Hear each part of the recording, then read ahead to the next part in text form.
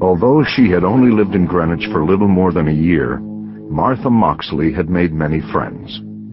At least 500 of them attended her funeral held on Tuesday, November 4th, 1975. Martha had been dead for 5 days. The children of Greenwich were the sons and daughters of some of the wealthiest and most prominent families in the country. They led a comfortable and sheltered existence, until Martha Moxley was beaten to death with a golf club on her family's estate in the exclusive neighborhood of Bellhaven. After the funeral, the mourners filed quietly from the church past a gauntlet of onlookers outside. Television cameras and news photographers took pictures